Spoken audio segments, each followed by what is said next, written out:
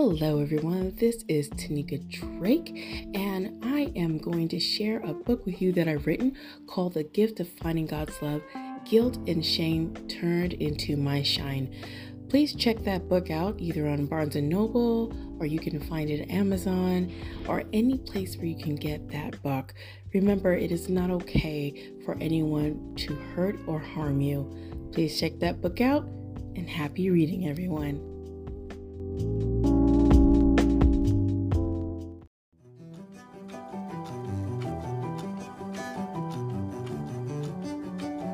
Thank you for tuning in to the Walk in Truth Christian Fellowship Church broadcast on the WITRN network. Come join us every Sunday at 9 a.m. Central Standard Time for Sunday worship. Bible study is held on Tuesdays at 11 a.m. and 7 p.m. Central Standard Time. We are located at 3006 North Lindbergh Boulevard, Suite 711, St. Louis, Missouri, 63074. All are welcome, and we look forward to seeing you soon.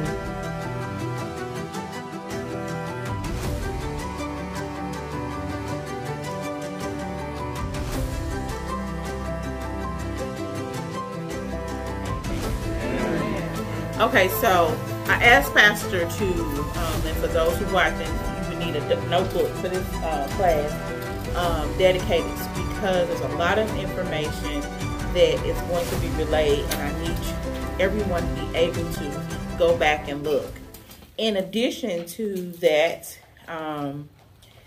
we'll have a supplement next week, a supplement books of the Apocrypha that will be used with this class, and understanding that it's not part of the canons, but it's also, but it is something that supplements what we need to know. Okay? And give me 1 second. Steve, can you do me a favor and pause this so we can get it together? Yes. All right. So we're going to be in the book of Ezra and Nehemiah. Of course, you know, and those who don't know, we always start off with the introduction first. And then in the next class, we will actually start in, hopefully, Ezra 1. We're going to take our time. We go word, line by line and word by word. So, therefore, we got all the time that God provides to get in this book. So there's no timeline. I want y'all to know that Israel is God's holy seed. We talked about this last week in the evening class when Pastor was talking about his holy people. And so in Deuteronomy 7 and 6, do me a favor, Nancy. Go to Deuteronomy 7 and 6 and read that for me, please. You said Deuteronomy 7 and 6. All right. And that says, "For you are a people holy to the Lord your God. The Lord your God has chosen you to be a people for his treasured possession out of all the peoples who are on the face of the earth." So Israel was God's chosen people. And we can see, because we just left out of Kings and First and Second Kings and Chronicles and Judges, and we noticed that even though they was the chosen people, they didn't honor how they were chosen. And you can also find in Ezra 9 and 2, says, "After these things have been done," no, that's 1, sorry, "that they have taken some of their daughters as wives for themselves, and their sons have mingled the holy race with the peoples around them." So we know that when we left off in Kings, it was a whole bunch of intermingling. It was a whole bunch of, and it started off with who? Who started the intermingling? Solomon. Solomon started marrying all these wives. And what happens is when you marry all the wives, you start taking their religions. And that he started the downward fall of what eventually happened at the end. And so when we left off in Kings, they are now in exile. Most of the people are spread out. And of course, we know that the line of the two houses were spread out. What were the two houses that were spread out? Israel and Judah. So we know that Israel has now been disbanded. Now, Israel is not lost. They were just disbanded and put in exile. So they're not together anymore, right? And the house of Judah, they were exiled in several first and second shifts. You know, we're going to talk about Daniel later when we get in the book of Daniel. But they were all exiled, and Nebuchadnezzar went on and split some things up, okay?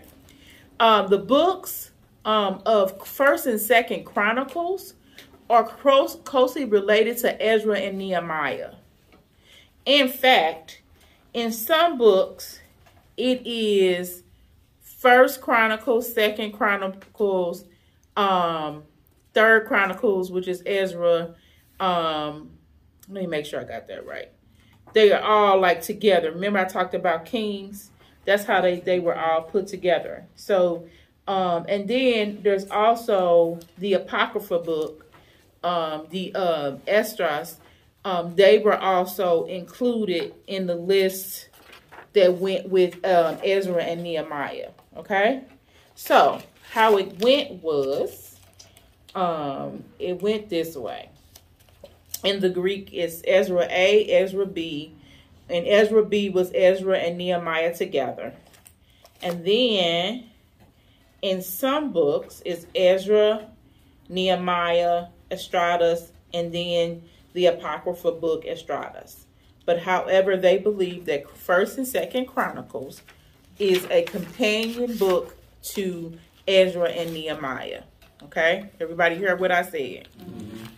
There's several themes in the book of Ezra and Nehemiah, even though they're separated in this Bible, but a lot of books of the Bible in the Greek and other books combine them, is the restoration of Israel from the exile that was God's doing. Remember, we knew that God was going to put them in exile, and we knew that Jeremiah and Isaiah and all of them were telling them, hey, this is what's going to happen. And we had other prophets telling them that, remember? Mm-hmm.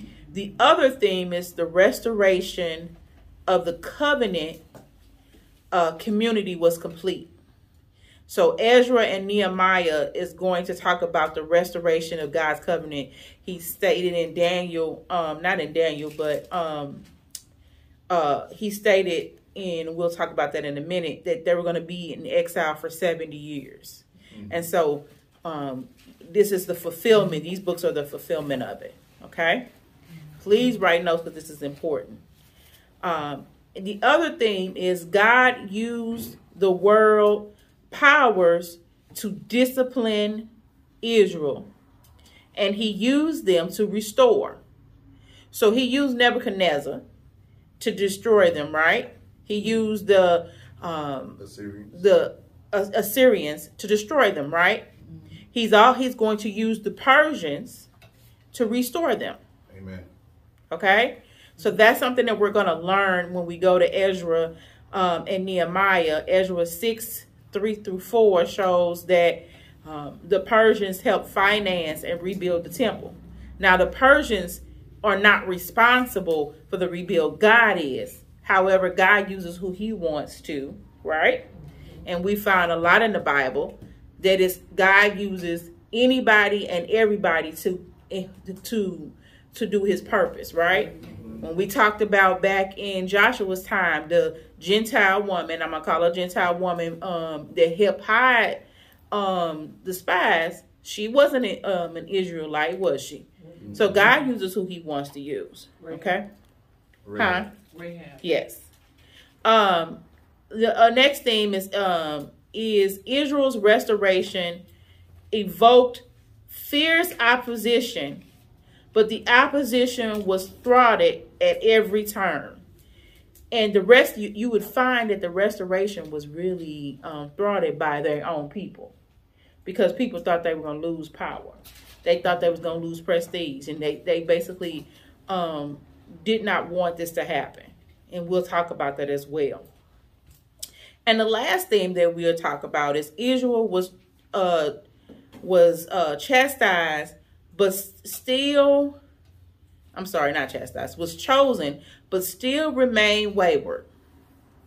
So even though they kept getting disciplined, even when we go all the way back to Judges, God still chose them. And even though this time they went in captivity, and they were still chosen, they still did what they wanted to do, right? They still straddled the fence. Okay? The text, let's talk about the text. They were not two books, but they were split up. So remember, we talked about that in 1st and 2nd Kings. Remember, we talked about that, how 1st and 2nd Kings were actually together in the scrolls, and they split them up. So it makes sense when I say Ezra and Nehemiah, they usually are books that are talked about together, because these two chroniclers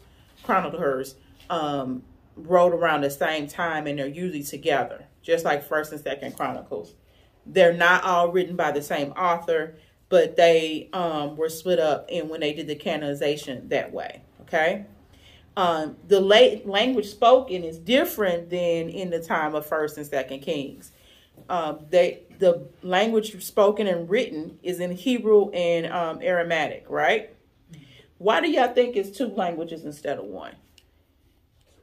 Because of the captivity? Correct. Because of the captivity. They took on the language of their slave. Correct. And so it was written in two languages. The majority was written in Hebrew, but please note, I'm going to take my time when I tell you this. Ezra 4 and 8 through 6 and 18, and Ezra 7:12 through 26 was in Aramaic and not in Hebrew. Okay?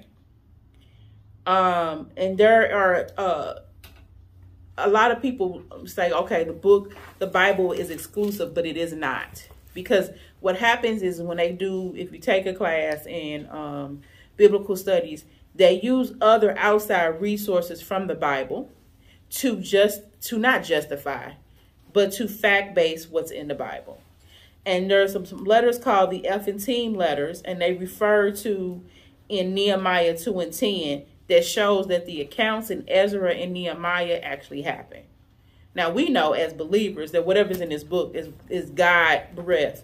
But for scholars, they always try to use other resources to support the factual accounts in the Bible.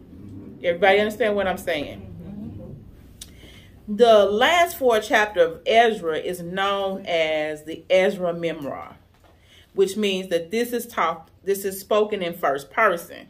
So Ezra 7:27, chapter 7, verse 27 to chapter 9 and 18 are all written in first person, and the rest is written in third person. Okay? And the memoir chronicles the second group, the second people of coming back of the large groups of, coming back to Israel.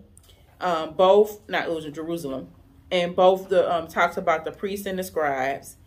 And Ezra talks about, Ezra says, he talks about the Torah and being obedient. Okay?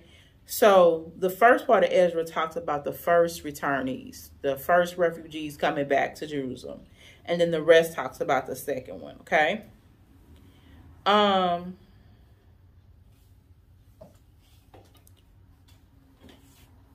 Let's go to Deuteronomy 7, 1 through 3.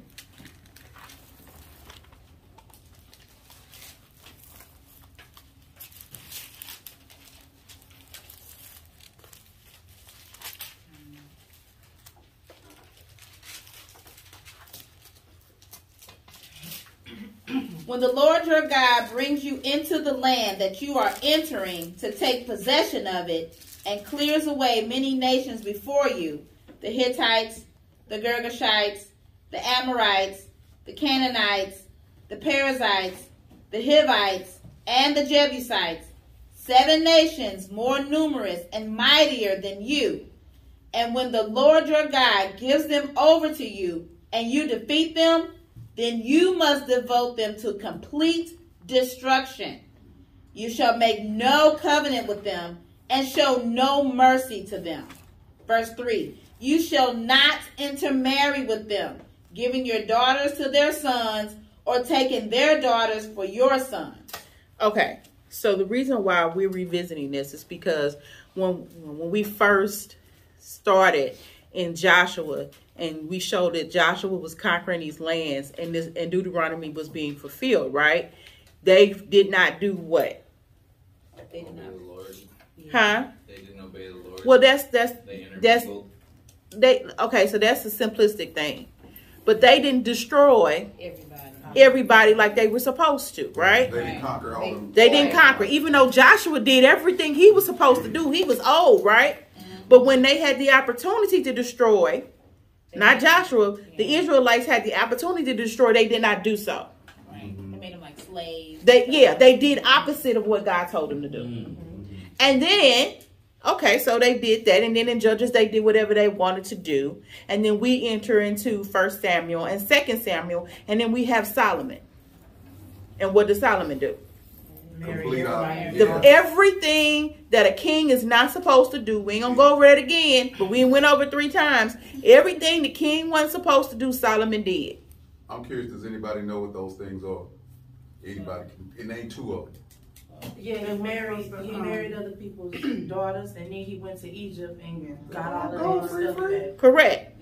He did everything, and he valued gold and silver more than whatever. So all the good things he did was erased at the end because of his greed. He was wise, but he was greedy. He was greedy in women. He was greedy in product, everything.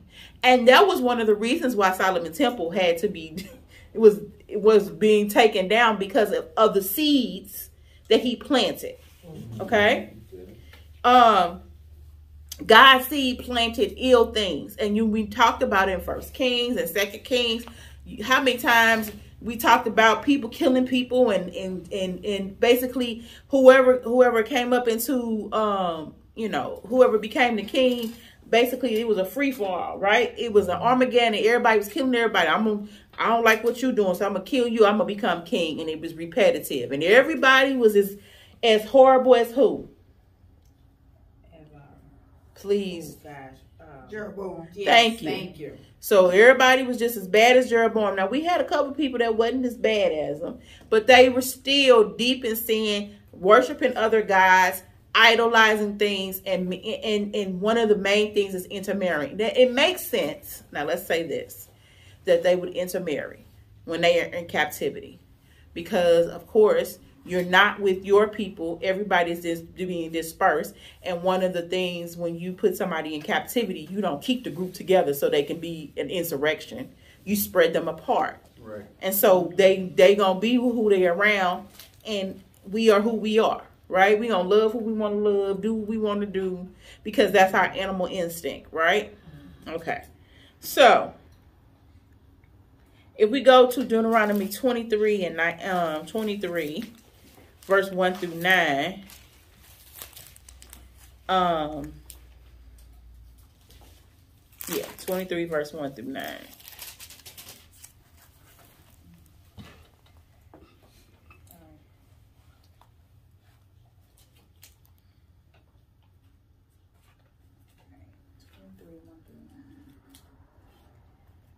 No one whose testicles are crushed or whose male organ is cut off shall enter the assembly of the Lord. No one born of a forbidden union may enter the assembly of the Lord. Even to the 10th generation, none of his descendants may enter the assembly of the Lord. No Ammonite or Moabite may enter the assembly of the Lord.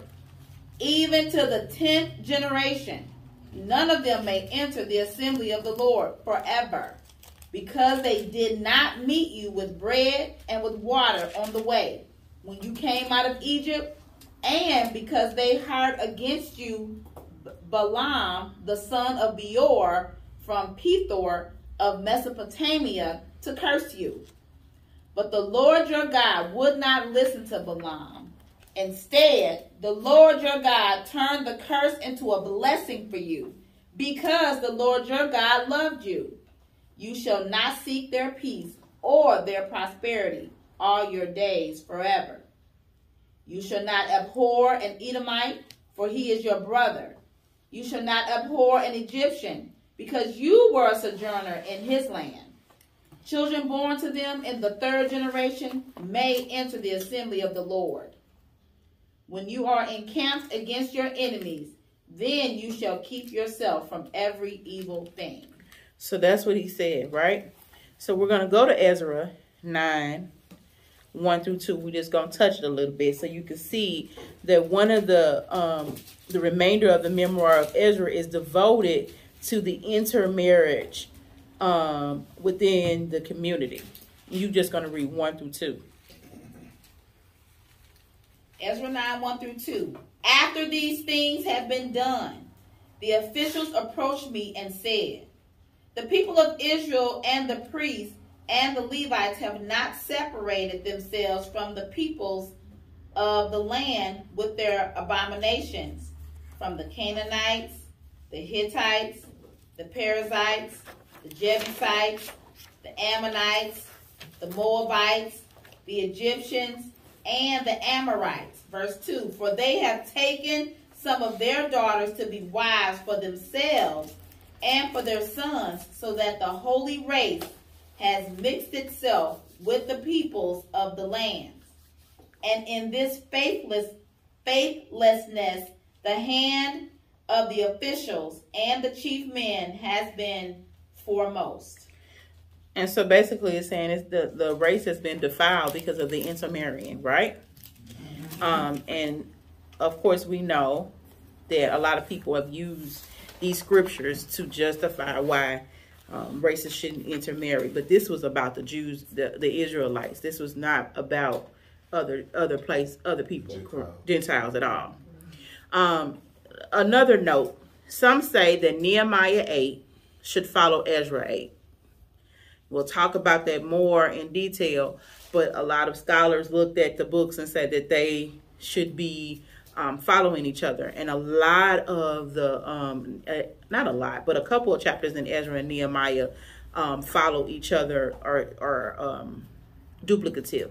But we know that's the same thing that happened in is in 2nd Chronicles and in Kings, correct? Mm-hmm. And even in Isaiah, we found that there were sections that were almost identical to the sections that were in 2nd Kings, right? Yep. All right. Nehemiah 1 and 1 through 7 and 5 is his memoir, which means it's talked in first person. And it talks about the first returnees and repopulating Jerusalem. This also was the exile under Zerubbabel. And it reports that he was a governor at the time. And we'll talk about him more in depth. Nehemiah 1 and 6 equals Ezra 1 and 6. Both begin with the construction facilitated by God. So we're going to look at Nehemiah 1 and 6. No, just want to make sure. Oh, no, not Nehemiah 1 and 6. Nehemiah 1 and 6, when I say 1 and 6 chapters, and Ezra 1 and 6 talk about the construction. The first 6 chapters talk about the people returning, and Ezra talks about the people returning under Cyrus. And this happens decades before Ezra's ministry. So it's setting the stage before Ezra actually comes into play. Everybody understand what I'm saying? Mm-hmm. So when we read the first part of Ezra, it's setting the stage of how we got here. Okay. Everybody understand that? Mm-hmm. So I think that's something that is important that you should write, because when we get in the chapters and start describing things, we understand. And I know my cohort likes chronological order, likes all this. So I wanted to make sure that you understood that, okay? An interesting fact,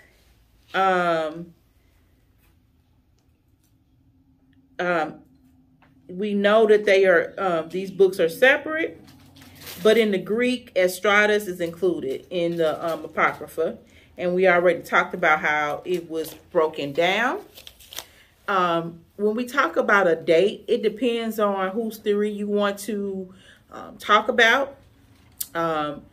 They said most scholars believe Ezra and Nehemiah worked together. If you look at Nehemiah 8 and 9, 12 and 26, and 12 and 36 is an explanation, and we'll talk about that more in depth. And most believe that it was written under, I'm going to screw up this man's name, so I am going to spell it. Artaxerxes, the first. The first, king of Persia, between 465 BC to 424 BC. As noted, that 2 Chronicles 36, 22 through 23 is copied from Ezra 1, 1 through 3.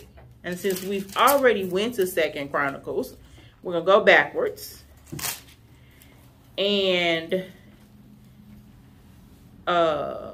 Stacy, I would like you, because you know you're the Chronicle person, to read 2 Chronicles 36, 22 through 23. And then we're not going to read Ezra, but while she reads it, you can look, you can kind of fold your book and you can kind of see it's the same. Go ahead. 2 Chronicles 36, 22. Now in the first year of Cyrus, king of Persia, that the word of the Lord by the mouth of Jeremiah might be fulfilled, the Lord stirred up the spirit of Cyrus, king of Persia, so that he made a proclamation throughout all his kingdom, and also put it in writing.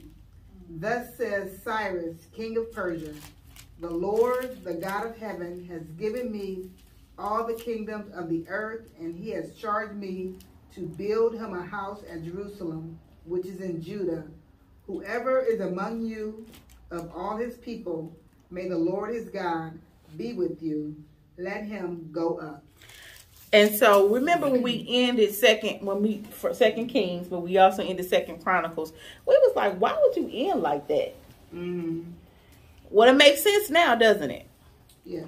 That they ended like that because it was intended, or it was planned, that the book of Ezra would be read, Ezra and Nehemiah would be read with Chronicles. That's what some scholars say. It makes sense to me. But Jewish tradition says that Ezra and Nehemiah were separate from Chronicles. However, I don't know. If I fit, to me, in my sense don't make, it's not a hill of beans, that if a book ends with something and then another book begins with it, they have some type of connection. Either way, I just find it interesting. Okay. Other Bible prophets that were around during Ezra and Nehemiah's time, Haggai, which is Haggai 1 and 4, and Zechariah are mentioned. There were other prophets around, but these were the ones that were mentioned in the books. Okay? So what prophets did I say were mentioned in the books? Haggai. Okay. And under Xerxes, is that how you pronounce it? 3,000 to 5,000 Jews returned with Ezra to the land of Judah. 7 years of his reign, Nehemiah was his royal cupbearer. Okay? And so we start with Cyrus when we start the book. Remember, that's just historical context, but we're talking about what happened around Xerxes' time, okay?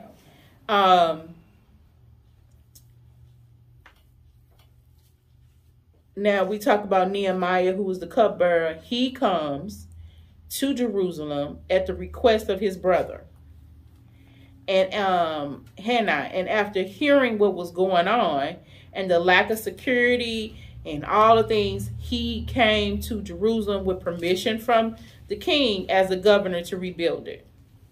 Okay? Now, I talked about earlier that there, one of the themes, that there were some people that said, I don't want you to do this, right? So there were 3 leaders that were that appeared that were against Nehemiah because they accused him of sedition, which means asking the people to rebel, inciting rebellion. Okay. We have Sanballat, which is S-A-N-B-A. Thank you. S-A-N-B-A-L-L-A-T. He's the governor of Samaria. He didn't like it. Tobiah, he's an Ammonite leader, and Gershom, who is I don't want to politically incorrect, but he was Arab. Okay. So those people didn't like it because they felt like they were going to lose power. He was inciting to rebel. And I can tell you this, that Nehemiah wanted, and Ezra wanted to go make sure that they went back to the traditions of the people, right? Now, I want to talk about the internal Jewish leadership. We talked about Zerubbabel. He's David's descendant, but not king. Why is he not a king?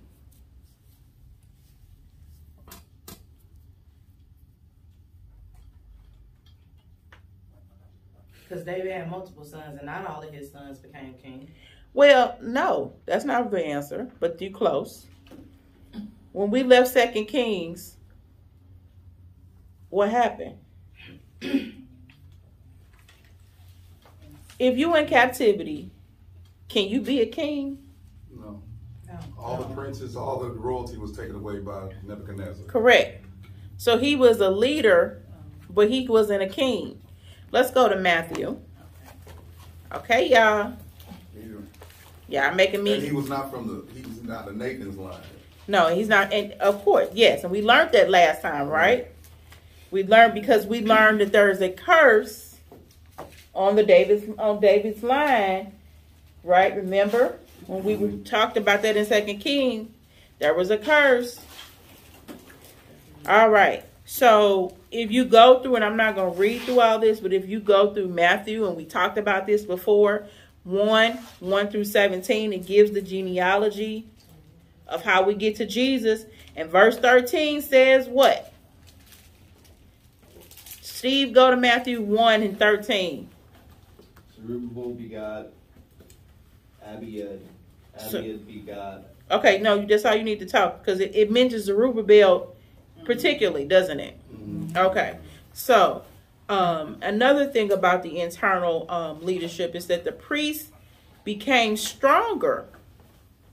Before, when we talked about in Kings, we talked about the kings. And in Judges, we talked about the prophets, remember? And the people but now the priests become stronger. Even though the temple was destroyed, but they maintain their position, unlike the monarchy. Anybody find that fascinating? That the priests, the Levitical priests, the Levites, stayed strong while the monarchy was destroyed? Yeah, because it's interesting to me, Bishop, because from the time of Levi, the priests were going downhill morally. Mm-hmm. You know what I'm saying? They were not. By the time the 2 Kings comes, they were not even in. They weren't even in the picture for real. Correct, because they talked about was the kings and the prophets. The kings and the prophets. The priests were like set aside because they were so corrupt. And that one priest, he knew better, but he was like, "I'm gonna hide the people in the cave, and I ain't gonna say nothing because I want to live." And so the Levites took a back seat in 2 Kings, right? Mm-hmm. We really didn't hear about them too much. No. Right? We really stopped hearing about them remember when in 1 Kings, when David had most of those Levites, he accidentally on purpose got them killed. Mm-hmm. We really stopped hearing about the priests per se. There was always a priest giving him guidance, but we didn't talk about them as much. And then when the kingdom split, Jeroboam had his own set of priests. Correct, and he threw the priests that were around him back to Judah, right? Right. So we didn't really talk about the Levitical line of priests. But when we will learn in Ezra and Nehemiah that they are important. And so we'll talk about that more in Nehemiah 10, 33 through 40. Right quick. Go ahead. About the word priest. What is the relationship between the priest and Israel? Anybody? What does the priest represent? What is a priest versus a prophet? The priest was one who was like, praying and interceding, talking to God on behalf of the people. And what was the prophet? They were in comparison. Prophet talked to people on behalf of God. There you go. All right, move on. The Levites, who were not from Aaron's line, could not officiate at the altar, but may assist the priest. And you can find that in Numbers 18, 1 through 6. Mm-hmm. The Levites could slaughter, but do not offer the Passover offering for the people. And we'll talk about that in Ezra 6 and 20. They assist in purifying people for the festival, and we'll talk about that in Nehemiah. They assist the priest in teaching the law. Anybody notice a different, well, I'll let y'all think about that, but have y'all noticed a different way of worship has changed for the Israelites from 2 Kings to now? Yep. Okay, anybody see that? By what I'm describing. Yep. This sounds more like what?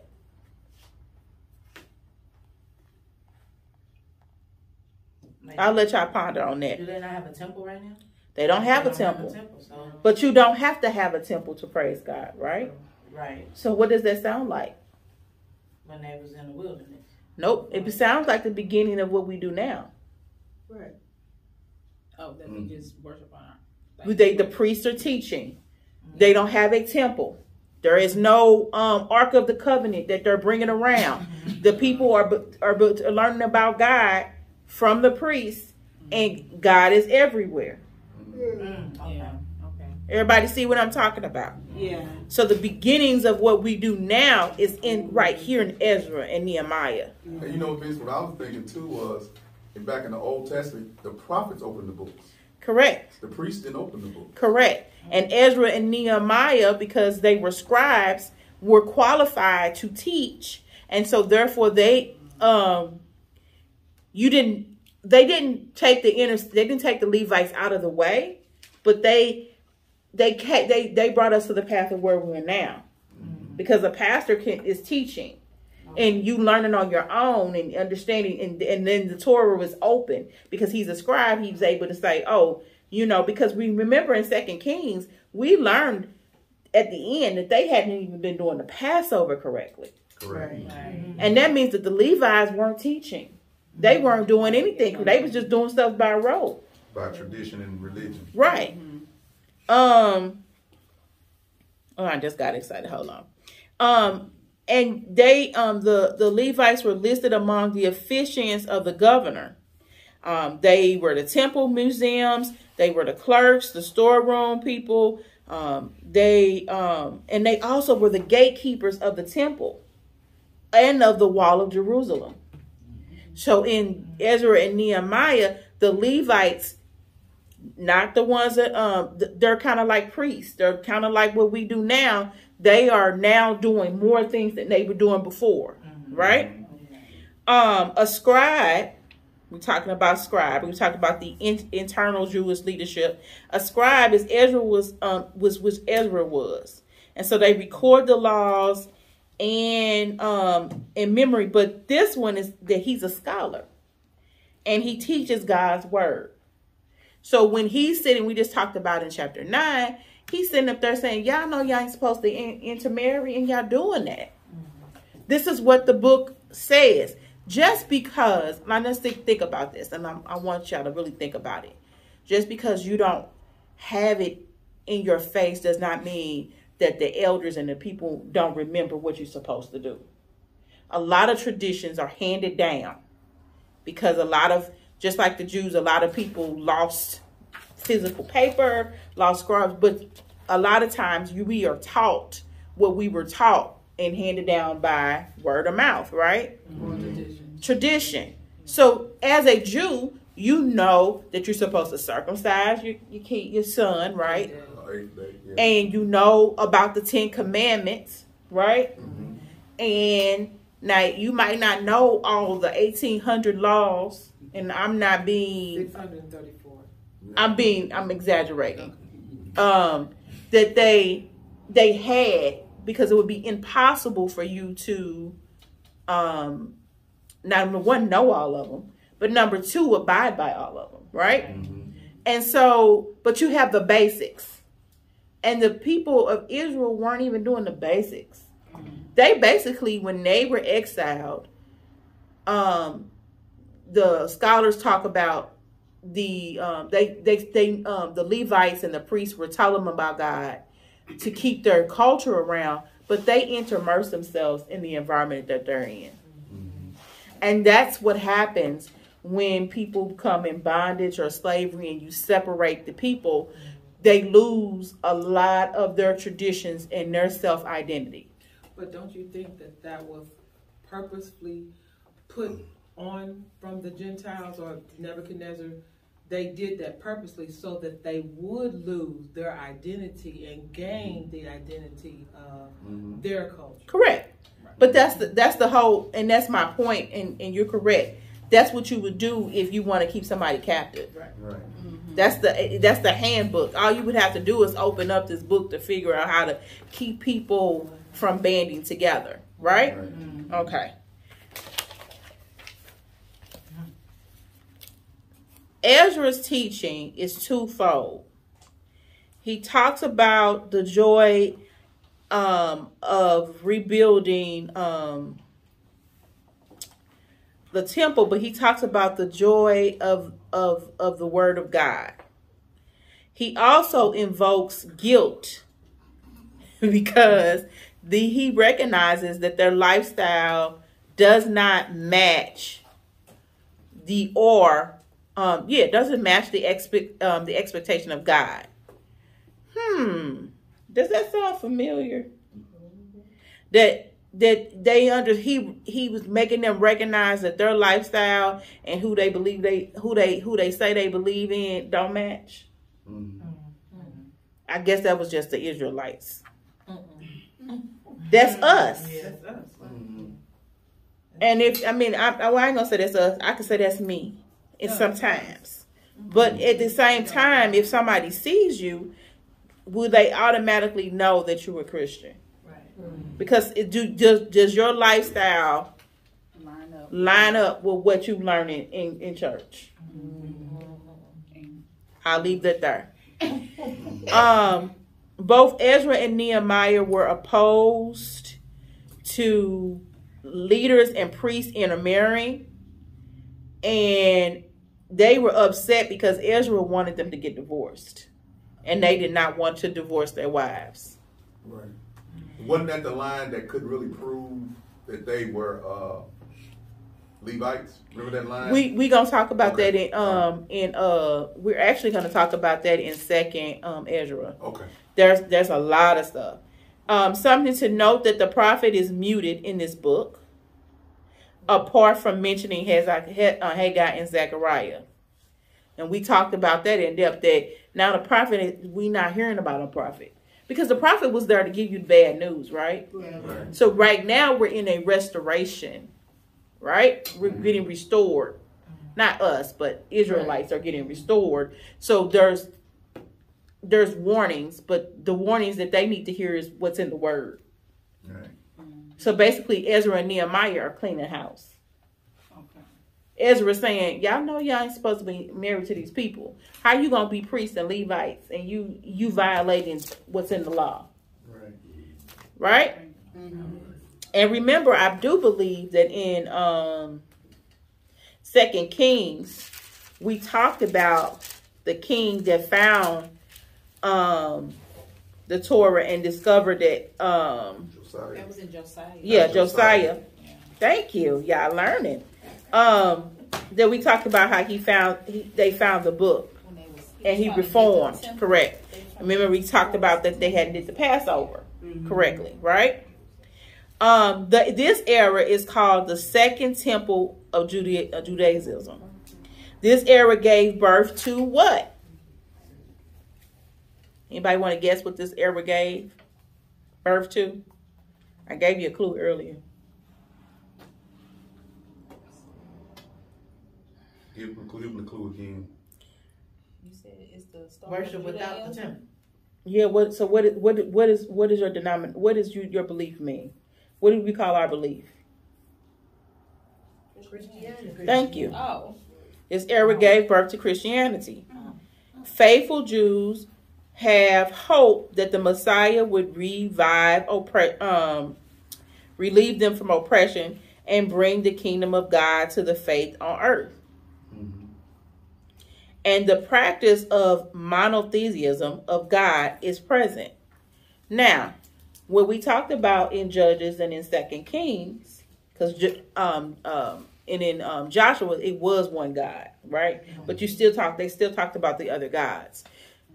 All those books talk about polytheism, which means that you believe in multiple gods. Monotheism and polytheism. Yeah.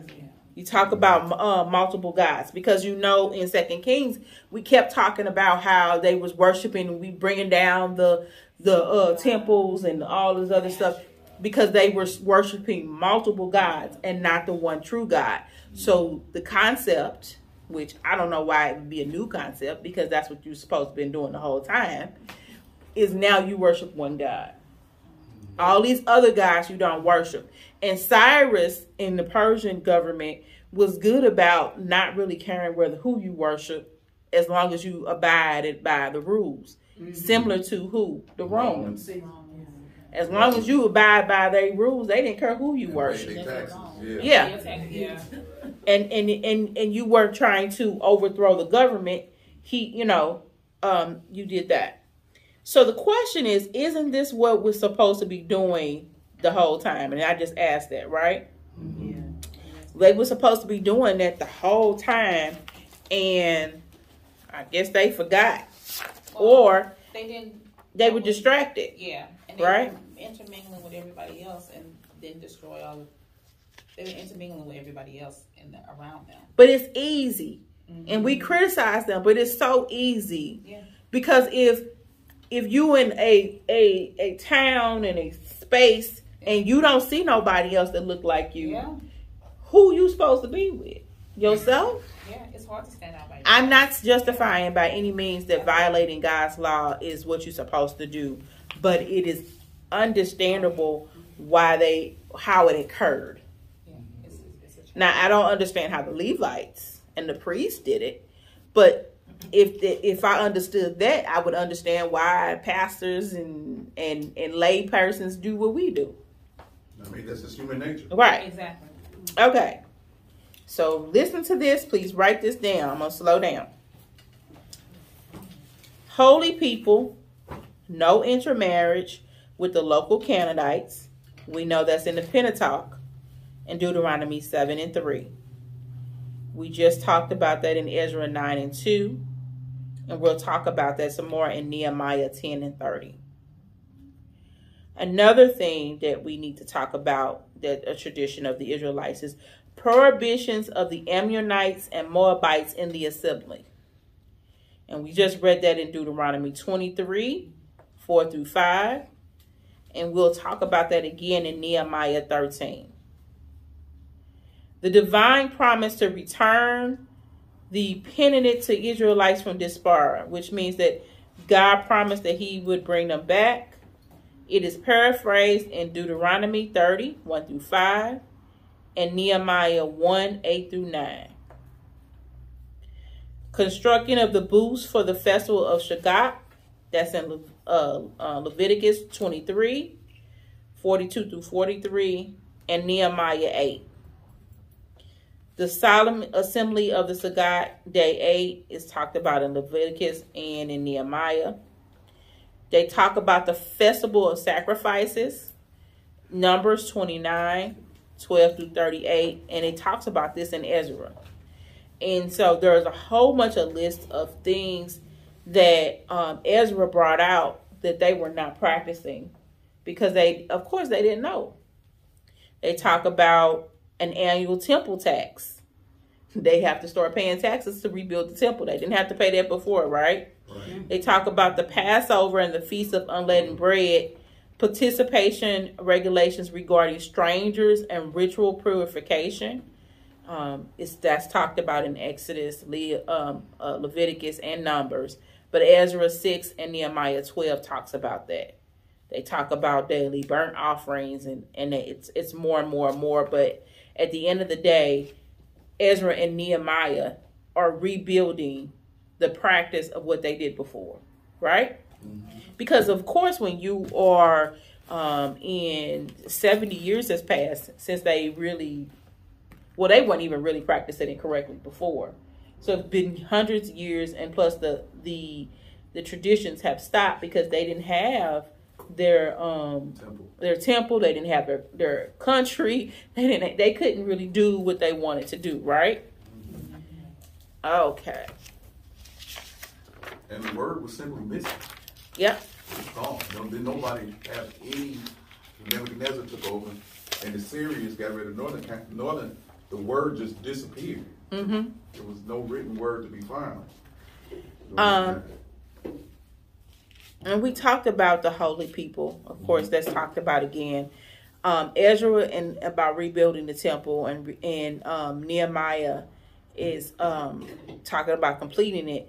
But Ezra and Nehemiah, if you don't learn anything else, when we start really getting into it, is the testimony to God's ability and willingness to be present among his people and act on their behalf, even when they're experiencing trouble in the present. So he didn't forget about them. Mm-hmm. He punished them and then came back and helped and used and restored them. Right? So one thing I would like you to look at, as I want you to see how it compares what happened in Ezra and in Nehemiah, how it compares to what we call Christianity now. Because a lot of the seeds of how we practice now is in these books. Everybody understand what I'm saying? Mm-hmm. What Ezra just did, what Ezra was doing as a scribe, he's doing what pastors and teachers do now. Mm-hmm. Now, not necessarily saying that the Levites didn't have a purpose. We're going to talk about them. But you number one, we will be talking about who was able to be a priest and who was not able to be a priest. They had to prove themselves, and we'll talk about it in chapter 2. And in chapter 1, they had to prove themselves, right? Of their line. But you will see that God's holy people but actually what Pastor was teaching about last Tuesday, changes from this is the seed to the faith. Mm-hmm. This is the beginning of the faith. Everybody understand what I'm saying? Mm-hmm. So it connects. Mind you, we did not do this on purpose. We did not discuss what he was going to teach and what I was learning. And so I find it always in God's plan, but I always find it not coincidental, because God knows no coincidence, is that whatever we are teaching in the night class correlates the day class, and we don't communicate. Understand that? You understand what I'm saying? Right. He just say, teach this. And I teach it. He don't know what I'm going to teach. And I don't know what he's going to teach, because, of course, when he's teaching, I'm at work. Right. So I want you to understand that everything we're learning is in God's plan at God's time. So we are really now looking into what it is to be a believer. Faith-based relationship with God. How you are supposed to focus on God. He's supposed to be your only God. But understanding that just because you say you believe in one God don't mean that you don't have idols. Mm-hmm. Come on. And the issues of the idols might not be talked about a lot in Ezra and Nehemiah, but it's still present. I just said that the priests and the leaders didn't want to get divorced because they know they weren't supposed to intermarry. Your marriage, not saying anybody's marriage now, but the marriage at that time was an idol. How can you be a Levitical priest and you're violating the laws of God? Right, you covered the stranger. Right. So how can you do a sacrifice if your hands is not clean? What happened to the priest in 1 Samuel, whose kids and him were not doing what God told them to do? Right. I'm not saying names because they should know, and I want them to tell. But you did that right. They died. Exactly what they died because they were disobedient. So the sacrifices that they were giving to God on behalf of the people were unclean. Right. So let's take that and correlate it to what Jesus did. Jesus said, "What y'all doing in here? All of y'all unclean. Y'all worried about who I'm healing on the Sabbath day, but you selling stuff inside the temple." Right. Because what I told y'all today, Ezra says that the priests were supposed to be the gatekeepers of the house. Right. Now, when we talked about Ezekiel, we talked about that a long time ago, but we talked about the purpose of the temple. And nowhere in the temple was it saying that you're supposed to be doing everything under the sun. However, we do that now.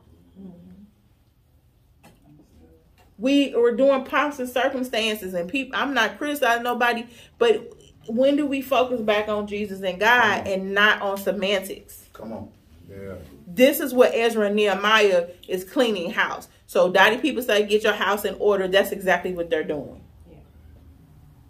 Yeah. And I think that that's a message that we all need to receive, that we need to get our houses in order and have our lives as much as we can. Thank God for Jesus. Align with what God is telling us. And we all have room for improvement. And we need to strive for that. So I'm giving you the introduction. We will get the other book, the companion book, and understand the reason why I'm using it, because just how I did in 2 Chronicles, sometimes you need more explanation. Mm-hmm. And if I find it, we give it the weight that it deserves. Amen. Okay? All right. Heavenly Father, we come right now, God. God, we know we're not perfect, but we're going to strive to do the best that we can to align ourselves. And we know that the Holy Spirit will help us do what we need to do. God, we just thank you for life, health, and strength. God, we ask you to bless those who are grieving, those who are sick in the mind and in the heart and in spirit, God. Lord, continue us to do what the name of our church, to walk in truth, to go line by line, verse by verse, and understand what you're trying to tell us through your word. Lord, we don't want to be lost because you found us. So we need to continue on our path. We ask for safety as we go home. We ask you to cover everyone in our church. Anybody that is going through, having sickness, anything that is not like you in our hearts, Lord, release it and help us learn to be better. And so we just thank you right now, God, for being able to assemble here without any condemnation or fear. We just thank you right now. In Jesus' name we pray. Amen. Amen. Next week will be... Thank you for listening to the Walk in Truth Radio Network broadcast. If this message has been a blessing to you, consider donating on your favorite platform. You can donate by looking in the description box and picking your favorite platform of choice, Venmo, Cash App, or PayPal. Continue listening. And your prayers are needed, welcomed, and appreciated. Hello everyone, this is Tanika Drake, and I am going to share a book with you that I've written called The Gift of Finding God's Love, Guilt and Shame Turned into My Shine. Please check that book out either on Barnes & Noble, or you can find it at Amazon, or any place where you can get that book. Remember, it is not okay for anyone to hurt or harm you. Please check that book out, and happy reading, everyone.